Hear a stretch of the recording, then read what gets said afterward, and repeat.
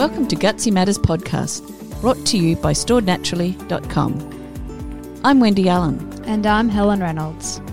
Gutsy Matters podcast is for independent thinkers who aren't afraid to stand out from the crowd. Our conversations are with people who, like us, are willing to create something they believe in, something that helps us all to live more sustainably, more consciously, and with greater connection. We're delighted you're joining us to discover, uncover, and create opportunities and perspectives about health, wealth, and sustainable living. 99% of Australian children aged between 2 and 18 do not eat enough vegetables. In fact, very few of us eat enough vegetables, according to a recent Australian Institute of Health and Welfare report. The report found that across all stages of life, Australians generally do not eat enough healthy foods. Eating a balanced diet, including sufficient fruit and vegetables, reduces your risk of developing conditions such as heart disease and diabetes. So what can we do as a community? Dr. Danielle Carter is a co-founder of Flourish PYO, a not-for-profit health promotion charity in Toowoomba, Queensland. Flourish believe that all people should have access to fresh, healthy produce and the knowledge to use it to nourish themselves and their families to prevent diseases. Welcome, Danielle. Hi, Wendy. Thank you. It's so great to have you, Danielle, and we really love that this is basically a follow-on episode from your co-founders, a lovely chat with your co-founder, Annie Cram. So it's a pleasure to have you both. Thanks, Helen. I think Annie did a wonderful job in communicating what Flourish is about. Yeah, she did. She really warmed our hearts. So we wanted to be able to talk with you because we were absolutely shocked with this statistic that 99% of Australian children between 2 and 18 do not eat enough vegetables. That really floored us, basically. We had no idea that it was that bad, and we were wondering if you would be happy to share a bit more information about that and your thoughts on why eating fruit and vegetables is so important and why the statistic is so high and things like that. Yeah, we were very, very shocked when we started looking into this as well. And, you know, as a GP, I've seen throughout people's lives the problem that occurs when they're not eating well and looking after themselves over the course of their lifetime. And that's something that I wanted to do something more about, because I thought there's no point just putting a Band-Aid solution on at the end of the day when someone has diabetes or they've had a heart attack. We really need to go back right to the beginning and change things from there to save a lot of heartache, save a lot of pain, and intervene before this becomes a problem, because the statistics are skyrocketing in terms of chronic disease in our country because of our lifestyle and also because of our ageing population. And it's really something that needs to be done at all levels. So I think the fact that the statistics are so high is quite a complex issue, and the answers range from the individual factors right through to the policies that affect our population health at a government level. At individual and the family level, it's things such as, you know, child preferences and tastes and texture, the availability of health food versus junk food in the household, the modelling habits within the household of the children are observing what the parents are eating and following on from that. I think the busyness of family life these days as well is also leading to higher consumption of convenience foods. There's also the financial costs associated with eating a healthier diet.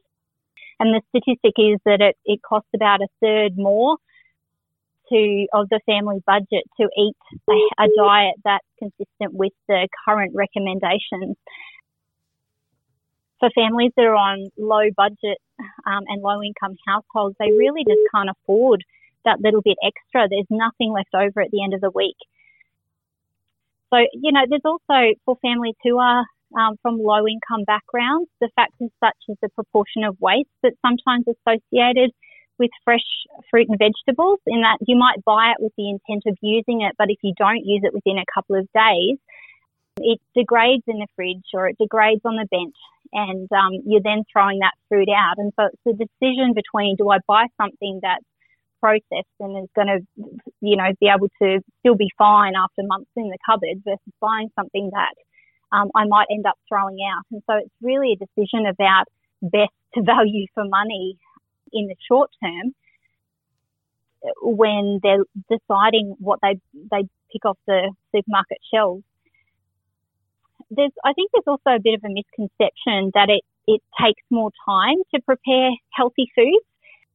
And it might do if you're used to doing things a certain way. It does take more brain power. And I think that's the thing when you're making any change in your behaviour. It's not so much the facts when you look at it, it's the extra effort and thought that's required in changing a behaviour that sometimes becomes a bit of a barrier. At the community level, I think within schools and workplaces, what's socially acceptable and what's normal and the culture around foods can really have an impact as well. If your child's the only one sitting there with a healthy lunchbox, then they're going to feel like they're on the outer. So we really need to try and encourage a change in culture between what lunchboxes look like, what people are eating in the workroom, in their workplaces, the prices of healthy food, the availability and access, the environmental settings, are there vending machines at sporting grounds, and all of those types of things. And also the proportion of takeaway shops in certain suburbs. It's definitely been proven that lower socioeconomic suburbs have higher number of takeaway shops. And I think that that's just perpetuating a cycle, and I think that that's unfair.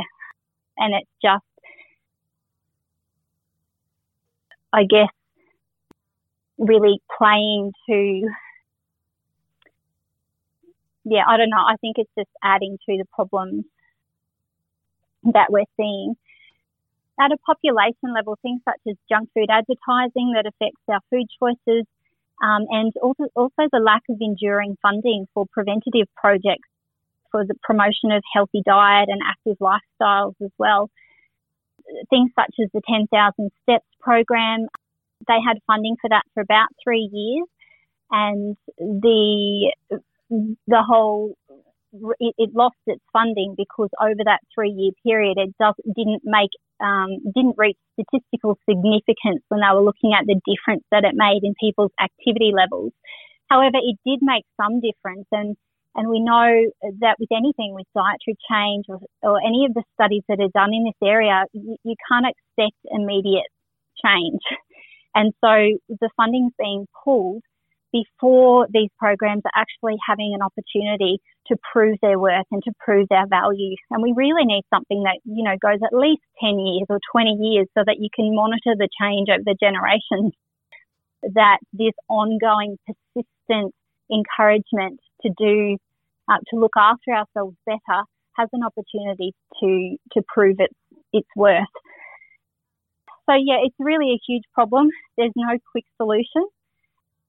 And making small incremental changes to our own diets in our own households, whilst advocating for change at a community and government level, I believe that there is hope that we can turn all of this around. You've taken a really big perspective there that really sits me on my seat, I guess, in a way, about how big the problem is. You're right about the intergenerational change. Those programs do really need time to be able to see results. Do you think there's something that we don't understand about what fruit and vegetables do in our body that maybe we don't understand, that therefore, because we don't know it, we're not motivated to eat them in the way that we should be? Yeah, I do. I think if you ask most Australians what a healthy diet looks like, I think they'd be able to tell you. And I think they'd even be able to tell you some of the benefits of, what fruits and vegetables might do, that we have lower rates of cancer if we eat more fruits and vegetables. I think people generally understand that, but perhaps there's a lack of understanding of the actual mechanisms that are involved in that. And for example, something at a very sort of superficial explanation is understanding that fruits and vegetables supply us with the antioxidants and the vitamins that we need that help to repair our body. And the way that prevents cancer is that just through natural living, through the oxidative process that happens in our cells when we eat foods, it produces cytokines and free radicals. And what those chemicals do is actually destroy the DNA at that very cellular level. And the fruits and vegetables and the good stuff that they provide help our body to heal that damage. And if we have enough damage over time, the DNA gets so distorted that the cells start to replicate themselves without those checks in place. And that's where cancer develops. And so foods that are highly processed, that have high fat, high salts, all of those kind of foods, when our body processes those types of foods, it creates more of these cytokines and free radicals and those destructive chemicals that cause more damage to our cells. And so cancer happens more because of that. If we eliminate or reduce those in our diets and bump up the amount of fruits and vegetables that we're eating, then we have so much more of those positive beneficial chemicals in our body that help to repair and restore and give us longevity in our life, because there's not that destructive process happening at that very, very cellular level. And that's just one in a very simplified form or explanation as to why eating well and taking care of ourselves and what we do every day on a daily basis is so important. And I guess it's really relevant at the moment too, because, you know, they help us prevent long-term disease, but they also build our immune system and keep us healthy on a day-to-day basis from colds and flus. Yeah, absolutely. And I think over the last 10 years, there's been so much research that started happening in the area of dietary patterns and food and disease.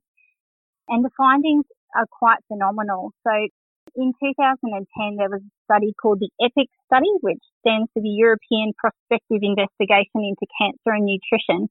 And it found that lifestyle improvements such as smoking cessation, healthy diet, safe alcohol consumption and physical activity could prevent 93% of diabetes, 81% of heart attacks, 50% of strokes and 36% of all cancers. And that's pretty incredible if you think about how different our world would look, how different our hospital and health systems would look if we would just take note of these things and actually put them into play. Well, even if we brought that into our very own lives, you know, how different would each of our families look if we each took more care? You know, would we have a grandparent still, or would we have our parents still, or our brothers or sisters? Yep, absolutely. And I guess the shame is that studies like that are probably well received and well publicised in the academic world, but to the general public, people don't hear those statistics and therefore aren't really realising the benefits. Yeah. And I think too, we have to acknowledge that while we might understand that at a brain level, sometimes the practical aspects of integrating it into our lifestyles as they are now, there can be a number of barriers to doing that. So for some of us, it might be as simple as just, you know, writing a meal plan and trying to incorporate more fruits and veggies into our everyday lives. For some, they might be motivated enough to do a massive lifestyle change and the whole family is willing to go along with that. But there are many barriers, and I guess particularly for me, I'm really passionate about advocating for those in the low income bracket, because there is a what's called a social disadvantage gradient associated with disease, and those who have lower incomes have higher rates of disease. There are many different reasons for that are completely not related to health, but actually impact on health. And there's a lecturer at Griffith University by the name of Richard Olley who uses an apple tree analogy for this, whereby in Australia we're fortunate that we live in a wealthy country, and if you have an apple tree full of apples and you have a person who starts life being tall and a person who starts life being short, and you say to them, you're free to pick the apples from the tree, take as much as you want, the person who starts life on the front foot with the advantage of being taller can start picking the apples immediately. The person who starts life with some inequality, some disadvantage is shorter, so they have to spend more time initially going and looking for a ladder and going and getting a basket to put their apples in before they can even start picking. And so it's about acknowledging that while we think we have equality, there are actually major inequalities that exist, often for no fault of anybody other than being born into a family that's disadvantaged. And so I think it shows that there is so much more that needs to be done in terms of levelling that playing field so that we can eliminate the inequalities that exist and try and improve chronic disease, opportunities for prevention of chronic disease in those who start life further behind the 8 ball so that we're not perpetuating a cycle of poverty. Because once you've developed a chronic disease, the ongoing implications of that are, you have to then spend more money on medications and healthcare. You have more appointments that you need to attend. It affects your employment, and then that causes more financial disadvantage. And then it's ongoing. Your family and your children suffer because you're spending money on buying your diabetes medications or your asthma medications or whatever it might be. Or you're spending months in hospital recovering from a myocardial infarction at the age of 36. So, the problems are huge. And while making choices individually is simple for many of us, for others, the choices aren't really equal or as easy, and the solutions aren't as simple to obtain as it might be for those who are more well off. And it's interesting you say when you're talking about suburbs that obviously junk food franchises target perhaps low socioeconomic areas in suburbs or generally in suburbs that have a low socioeconomic background. So how can people, and particularly those, as you say, with a lower socioeconomic background, access more vegetables and bypass that junk food? I mean, I know it's a lot about education, but there are some simple ways that people can access more vegetables in the general populace as well as those people that are perhaps a little disadvantaged. Yeah, I guess, there are options that are starting to pop up around the place of joining community groups where, like community gardens. And there are some food charities as well, like Food Assist in town, who have a good proportion of fresh fruit and vegetables in the packs that they provide at a very low cost. And so I think, promoting and talking about things that are available in our local communities can help to some degree. And I think also with schools educating children about healthy eating, and a lot of schools are looking at and have already established some great garden type initiatives about growing a few vegetables just to show children how to grow vegetables and how eating them is a really beneficial way to improve their health as well. And I think there's a lot of programs that are out there, if we can draw attention to those, that people can look at.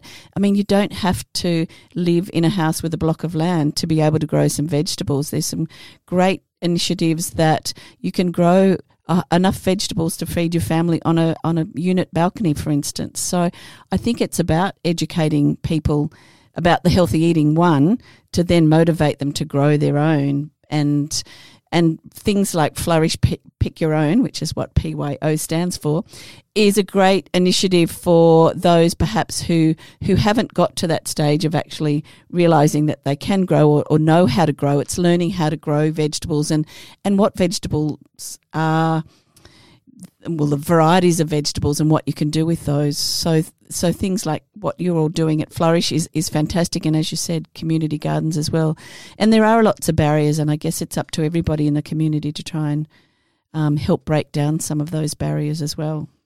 Yeah, I think a number of community gardens also have seed libraries that are usually free to access. So for people wanting who don't have any leftover money at the end of the week, being able to go and take a few seeds and start the whole process. And if they are able to learn about how you collect your own seeds at the end of, at the end of the season, then the initial setup costs are really very minimal. And I guess that comes from the education process and people knowing what to do and how to do that, because yes, I mean, if you have tomatoes, you can save the seeds, or buy a pumpkin, you can save the seeds and grow your own. Yeah, so it's really educating people, one, where their food comes from, and then two, how to grow your own and how to access fruit and vegetables, and also eating what's in season. I think as a population, generally we expect to be able to buy what we want in terms of fruit and vegetables all year round, and you can't buy them all year round. You actually, there's a season for different fruits and vegetables. So, if you buy them out of season, that's when they're expensive. So yeah, look around, and there's lots of places that have little, people with food that's abundant, have it on their footpath, please take some lemons or that sort of thing. And we did a podcast with a lady from Brisbane, Nims, who was talking about a Bring Us Your Excess program. That's a fantastic program about people, it could be people growing vegetables in their backyard. You put in a whole punnet of tomato plants and suddenly you have all these tomatoes at one hit and you don't know what to do with them. And to farmers who can't sell them because of regulations within a marketing agent that they go through, that they have to be all round and no imperfections or whatever it might be, and using those vegetables and fruit to give to people and to ensure that there's no waste as well. So it's a whole cycle, isn't it? Yeah, I love that there's more of a sharing economy starting to kind of develop within suburbs and within towns. I just think that's really lovely that we're starting to get back to more of that village way of thinking about things. Actually looking out for each other. That's such an important part, isn't it? It is. And I think, the fact that fosters connections and communication and relationships is really important, because mental health is such a big and growing problem as well. And eating more vegetables has been proven to assist in recovery from mental health too. So how many vegetables do we need to be eating? So the current recommendations are 5 serves of vegetables a day. And I think if you leave that till the end of the day to try and have that at dinner, that's a lot of vegetables on your plate. It can be quite overwhelming. Is it fruit and vegetables or just vegetables at 5 serves? So 2 of fruit and 5 of vegetables every day. What's a serve? So a serve, it depends on the type of food. So leafy greens, I think it's like a cup. But yeah, the specifics of that, I think dietitians are probably better to talk to about the particular serving sizes. But there are some really great resources online that you can look at on the Australian government website about what proportions of each particular food. For fruit, it's fairly simple in that, it's 2 small apricots or an apple or a banana, half a melon, that kind of thing. For vegetables, it's a little bit different. It does depend on cooked weight as well versus, fresh weight. So, yeah. Wendy interviewed me a while back about how we became vegetarian and then largely vegan, but I'm sure we're getting enough fruit and vegetables. But I do notice in winter my fruit intake just plummets. I don't know, that's just a thing for me. I get into a habit, my vegetable intake probably increases. But anyway, that's a little thing I work on each winter. But if I think back to what we were eating when we were meat eaters, we certainly weren't getting enough fruit and vegetables, and that's why we were overweight. Now, I'm not suggesting everyone needs to become vegetarian to combat that, but I can certainly identify with the bigger problem, I guess is what I'm saying. And it's interesting because I read a report that, and admittedly it was a 2018 report, but that's not that long ago, but it did say that just over half, so 51.3% of Australians aged over 18, that was, actually met the guidelines for the recommended daily serves of fruit, but only 1 in 13 or 7.5% met the guidelines for the serves of vegetables a day, which is, pretty amazing, isn't it? Only 1 in 13 people get enough vegetables. Yeah, it is. It is easier to eat fruit, I think, because fruit is sweet. We naturally find it easier to eat. And you almost have to, if you don't grow up with it, you almost have to learn or teach yourself to really enjoy vegetables until you know how to prepare it in such a way that it doesn't take a long time and it is really delicious. It takes time for your taste buds to adjust. We've sort of been changing the way that we eat in our family for about the last 7 years. It's been a very slow transition. I have 2 children, they're aged 9 and 11, and during medical school, you really don't get taught much at all about diet. You get told, yes, you need to eat a healthy diet, but what that actually looks like, there's very little education about that because you refer to a dietitian. So when I started in general practice, I started reading more articles about preventative health and about diet, and started going, well, if I'm going to be saying this to people, I need to actually be living it myself as well, and started getting very passionate about what it looks like and the impact that change can have on our health. And so we didn't eat terribly. We didn't have takeaway a lot. We didn't have a lot of processed foods or anything like that. But I guess we were relying more on carbohydrates and meat and the token veggies that you kind of throw in. So we've been transitioning over. What's that? Sorry? That was us too. Yeah. We've been transitioning over the last 7 years to the point where every second night now we do try to have a vegetarian meal, and that's so that we're consciously considering using vegetables and I guess non-meat proteins and legumes and things like that to try and get a broader source of nutrients and increase our fibre and generally change our kids' thinking around food as well so that we can set them up for life. So I understand the difficulties in that it takes to actually make those changes and make them sustainable within your family. It's really easy to do a radical change for a short period of time, but then when things get extra busy or stressful, you just resort back to what doesn't take any thought in preparing something. So, spaghetti bolognese for us used to look like white pasta with mince and pasta sauce, and that was pretty much it. Maybe I'd grate a carrot in there. So the kids were getting some veggies years ago, but I slowly started going, okay, well, what can I add? So I'll add an extra vegetable into that mix for the next month. And then I thought, tinned brown lentils look a little bit like mince in terms of texture. So I've started putting that in as well. And so now our mince has about 7, 8 different vegetables in it. There's more vegetables than mince. The kids have not chucked up a stink at all over that time because the change has been so incremental that they've really not noticed a difference. And I guess their taste has changed over that time as well. And we've started using wholemeal pasta now as well. And so because they're used to the mince, adding in that wholemeal pasta really hasn't changed it that much. And so we do the same with, Mexican minces if we're having tacos or something like that. Now it's packed with vegetables. So and I'm not doing it intentionally to hide it from the kids. It's just that slow change that's not overwhelming to them, because it does take a long time to change behaviours.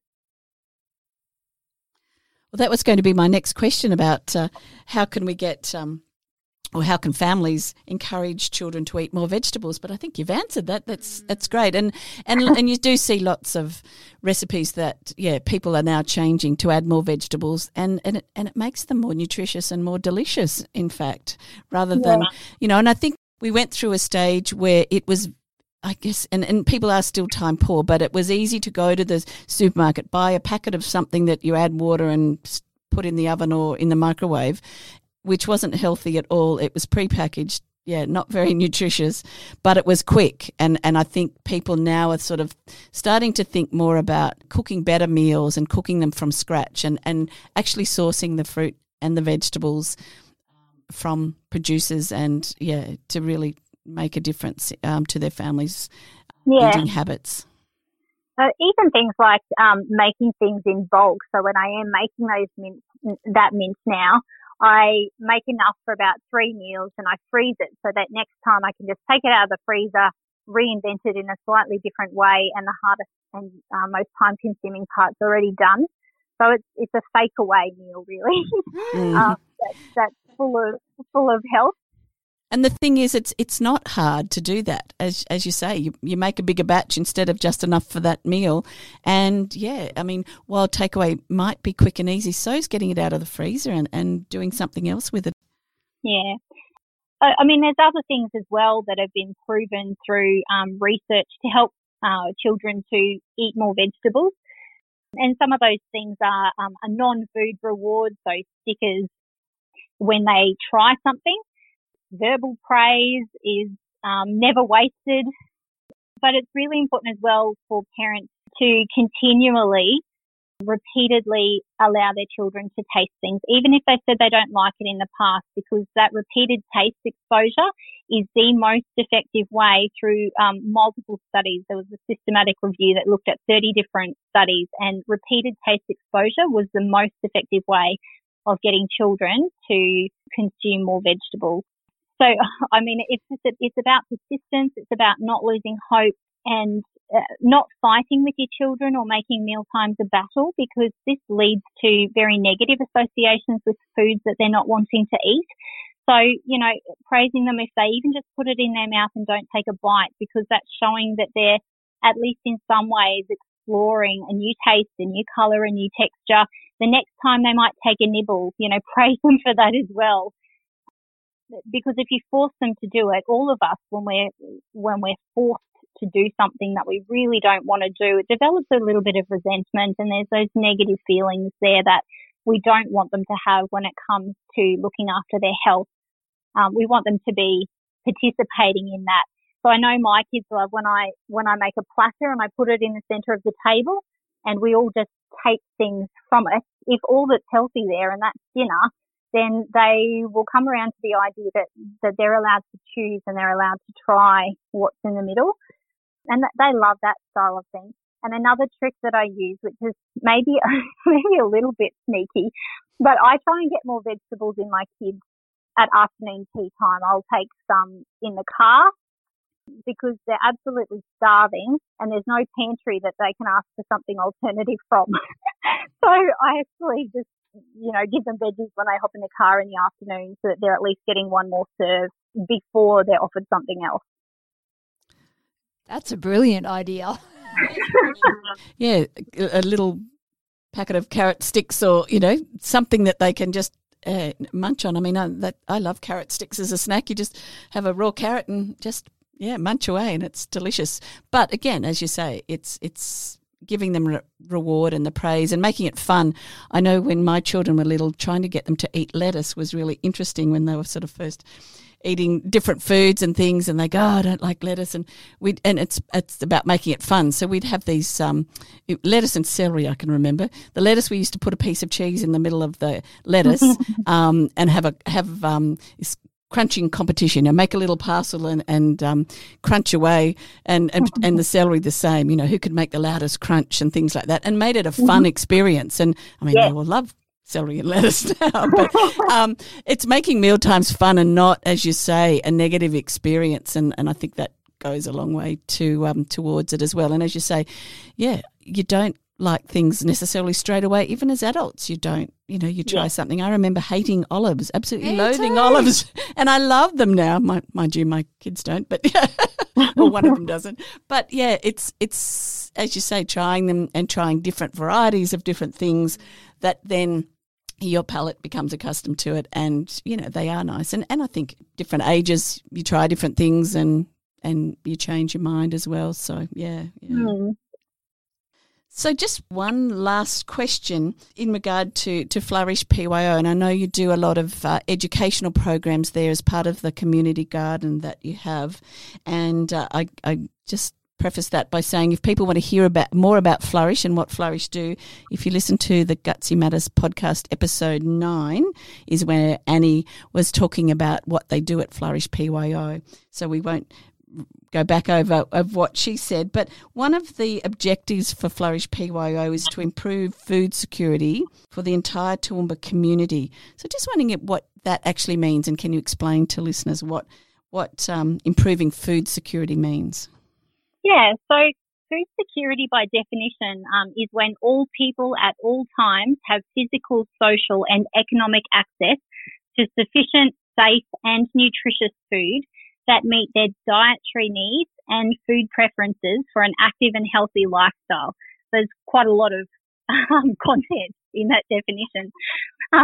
But when you break it down, there are 4 dimensions of food security, and these are availability. So is the supply adequate and of good quality? Access, do people have the financial and other resources to obtain food, such as transport, or is it within a close enough area to where they live? Utilisation, which is the ability to use, prepare, store and absorb the food well. And stability, the constancy and reliability of a nutritious food source. So that really is what food security is. And when people are food insecure, then the consequences are far-reaching. When people are food insecure, they start doing things to compensate for the fact that they can't get food. So they might start skipping meals. They might reduce the quality of the food in their household. They might start, doing without something in order to get food. And the consequences of this are really far-reaching, such as reduced work productivity, increased mental health problems, even domestic violence because of the stress within the home. There's mood swings, and for children it affects their schooling performance. And for people who are chronically food insecure, and children particularly, this affects their long-term educational attainment, their job prospects and their potential careers. So food insecurity is one of the factors that really perpetuates that generational poverty, and it also leads to poor nutrition, which has significant impacts on health both today and in the future, as we sort of discussed earlier. The Hunger Report in 2019 by Foodbank Australia reported that 1 in 5 Australians experienced food insecurity in the previous 12 months. And for Toowoomba particularly, our population is really vulnerable to this because of our high unemployment rates compared to other parts of Australia, and the massive proportion of people in the worst are categorised in the worst 2 categories of social disadvantage. So there's a map on the Australian Bureau of Statistics website which shows the index of relative socioeconomic disadvantage by colour as per suburb. And if you look at that, it's graded between like a light yellow for least disadvantaged to red, which is most disadvantaged, and there are 5 categories. Most of Toowoomba is in the red or the really dark orange, which are the 2 lowest groups of social disadvantage. So I believe that in Toowoomba, the issue of food security is probably even greater than what is seen throughout the rest of Australia. And that's going to be worse now as well following COVID-19. And I think recently in the newspaper they said that we have the highest unemployment rate in Australia in Toowoomba. Wow, I've had no idea that was in my backyard. Yeah. So,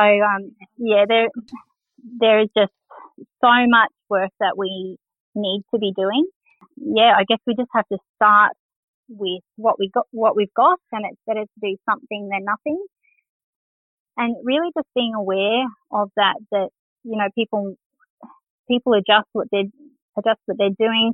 There's a lot of shame associated with not being able to provide food for your family, and people won't openly come out and say that. And I know from a number of times in my general practice background that when you say to people, you know, have you started changing what you're eating? They don't openly say, I can't afford to do that.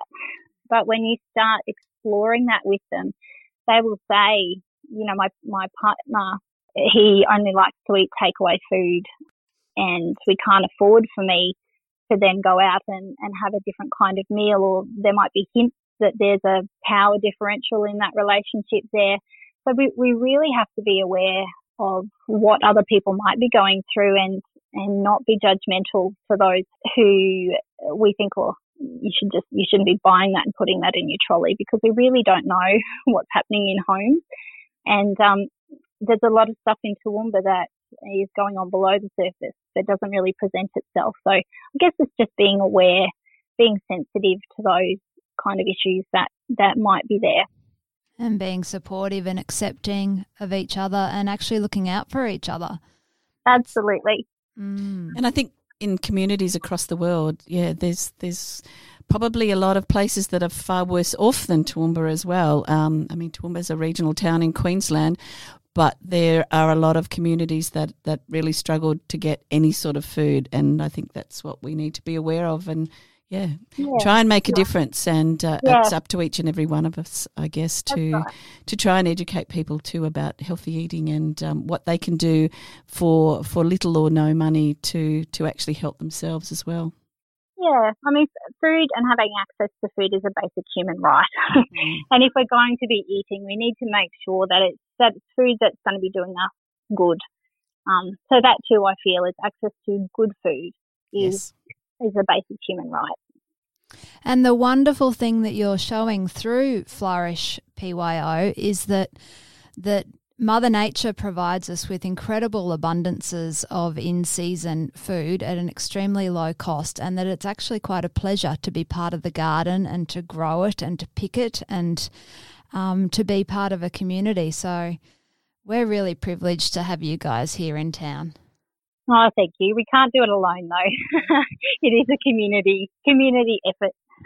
Yeah, so hopefully we help to spread the message through this with this interview that we've really enjoyed having. Thank you so much, Danielle. No, thank you so much for inviting us along to do that. We do really appreciate all the support that you guys have given us through that. It's a wonderful opportunity, and I wish you well in everything that you're doing too, in doing your bit for improving health.